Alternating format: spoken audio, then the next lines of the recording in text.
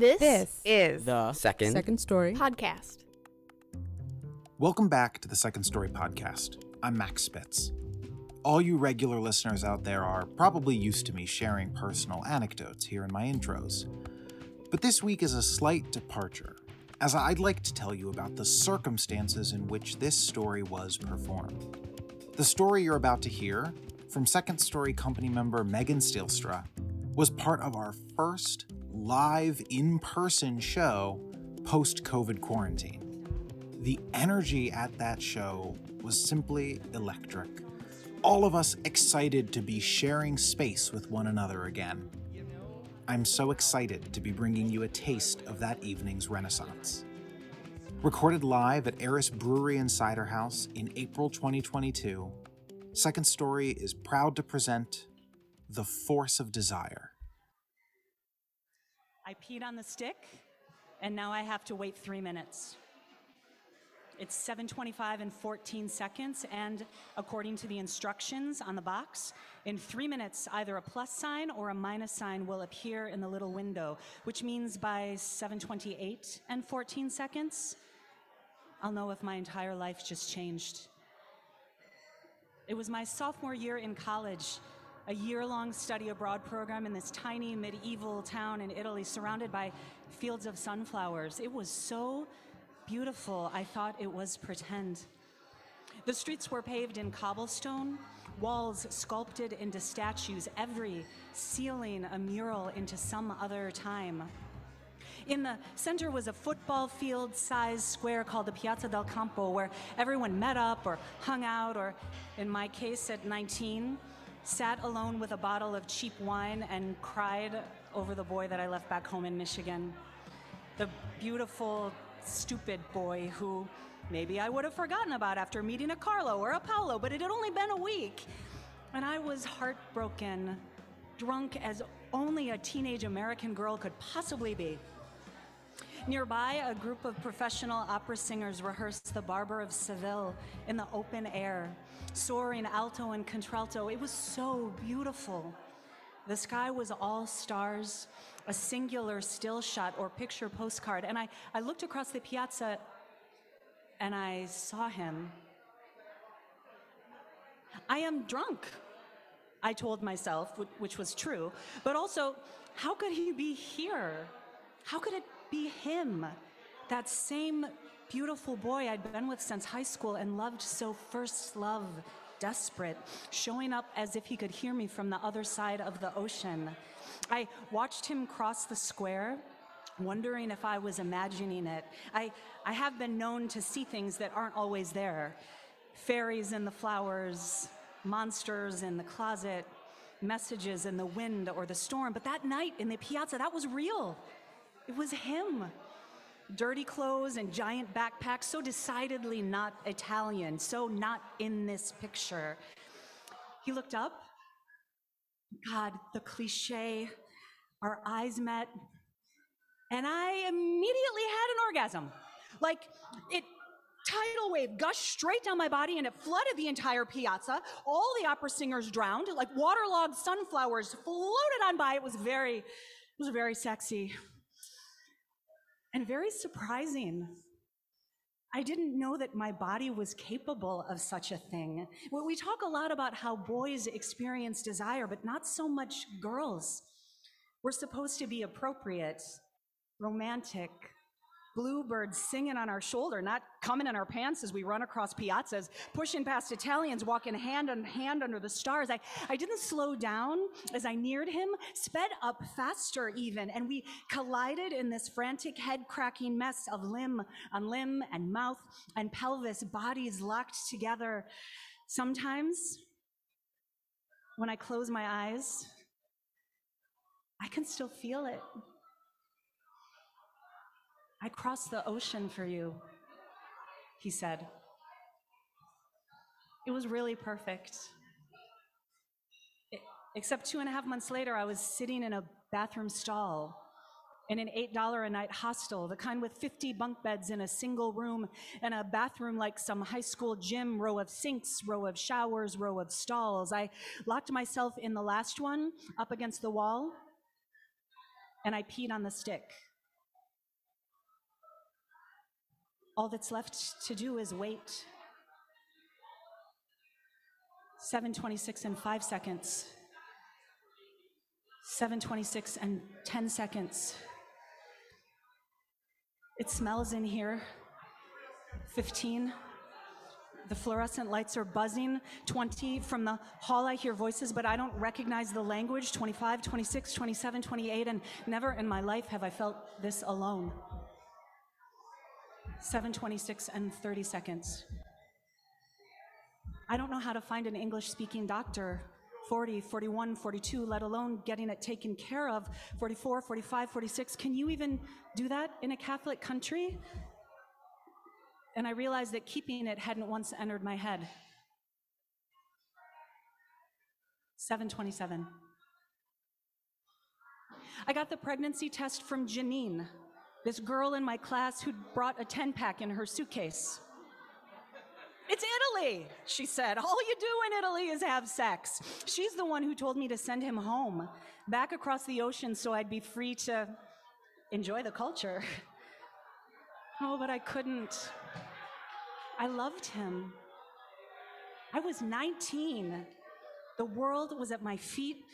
A red carpet spread out before me. 7:27 and 8 seconds, 9 seconds, 10, 11. When I told him I was late, he said, "For what?" When I said, late, he didn't say anything. We were sitting at the table in our tiny kitchen, in our tiny Italian flat. I remember bread baking in the oven. I remember cigarettes stubbed out in soup cans. I remember candles and empty grappa bottles and curtains pulled out of dumpsters and sketches he'd done of my naked body thumbtacked to the walls, which in any other circumstance before or since would have made me feel ashamed, but not with him. I was beautiful with him. He loved me. We were perfect. But not that night. Love was not perfect that night. It was human.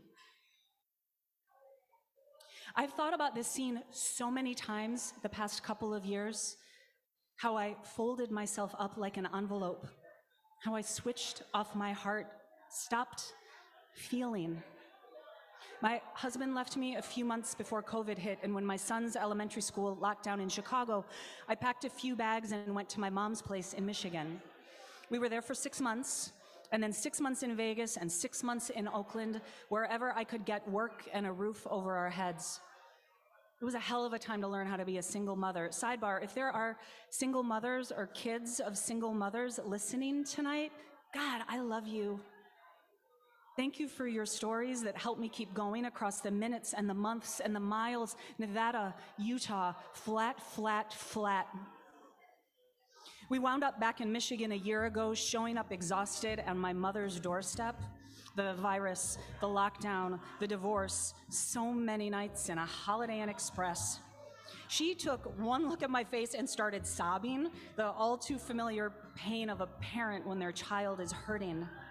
I am going on a run, I said, searching for sneakers in the back of my car. I just need an hour without any feeling. Behind her house is a 10-mile running trail along the Huron River. It was the first weekend in April, a year ago right now, in fact. Trees were just starting to bud.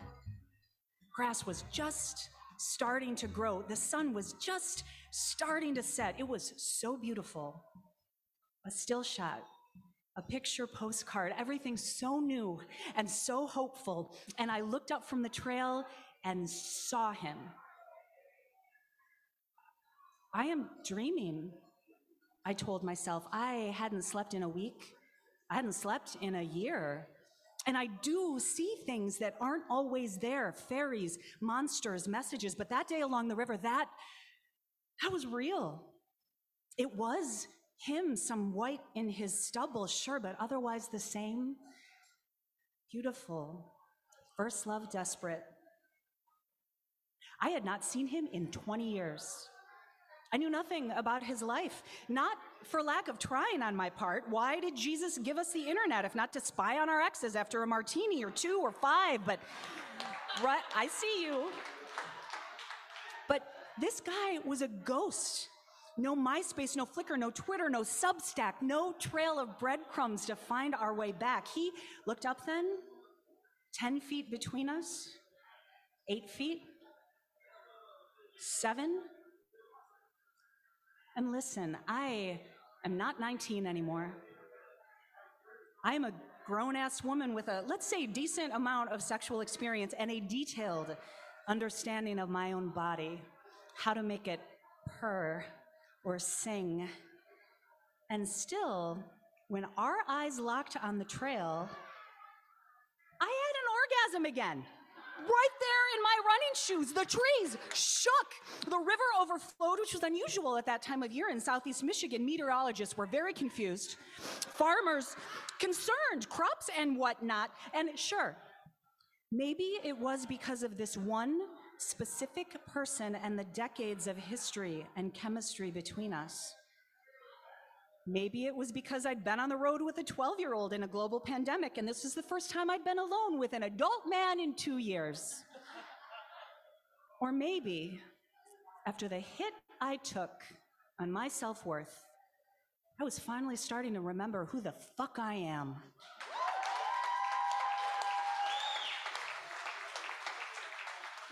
Whatever the reason, a faucet inside of me turned all the way on. And can we talk about the astonishing power of the female body? You would never know it to look at us, but all of the women sitting around in here, we could explode this city with the sheer force of our desire. Now look, I don't know what's in the cards for me.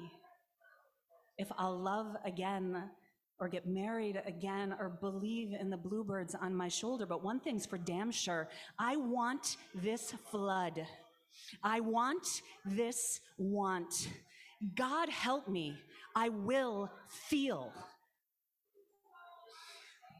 We did not have sex in the forest that day. I know. Instead, we sat on a bench and talked. There were a couple of decades to catch up on, a lot of explanation, a little regret. But mostly we told stories about our kids. He has a daughter the same age as my son. He loves being a dad. And for a second, I let myself imagine what our child would have been like had we walked a different path. Only for a second, though. It's enough to drive you crazy. What could have been? It's enough to drive you crazy. What could be? All we've got is right now, this microphone in a Northside bar, a bench along a hiking trail, a bathroom stall in a youth hostel, a kitchen in Italy, bread in the oven, cigarettes in soup cans, late. He got up from the table, and without even looking at me, went into the bathroom and turned on the shower. Aren't we going to talk? I said, following. He was standing fully dressed under the faucet. He hadn't pulled the curtain, so water was spraying everywhere. His eyes were shut tight, his clothes hanging drenched and heavy, pulling him down like he was sinking. And I knew then that if he couldn't hold himself together, how was he going to hold on to me? 7:28. I left the apartment, wandering the cobblestone streets till I found this hostel with its hidden bathroom stall. Horrible fluorescent lights, no familiar faces. 10, 9, 8, and I peed on the stick. 7, 6. The world is at my feet. 5, 4. I am so human. 3, 2. And all that's left to do is look. I'd be found, for I hit the ground.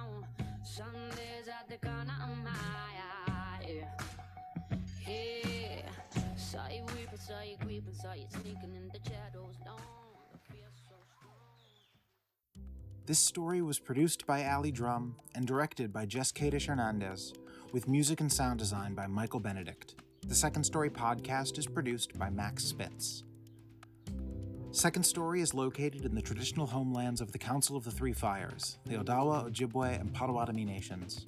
Our programming is made possible by the Arts Work Fund, Walder Foundation, MacArthur Fund for Arts and Culture at the Richard H. Driehaus Foundation, Paul M. Angel Family Foundation, Gaylord and Dorothy Donnelly Foundation, Illinois Arts Council Agency, the Department of Cultural Affairs and Special Events, Innovation 80, the Lupo Family, Eric Rothstein and Gina Wamick, Athene Karras and Thomas Applegate, James Lupo, Jessica Wetmore, Hannah and George Stowe, and many generous individuals like you. I'm Max Spitz, and this is the Second Story podcast.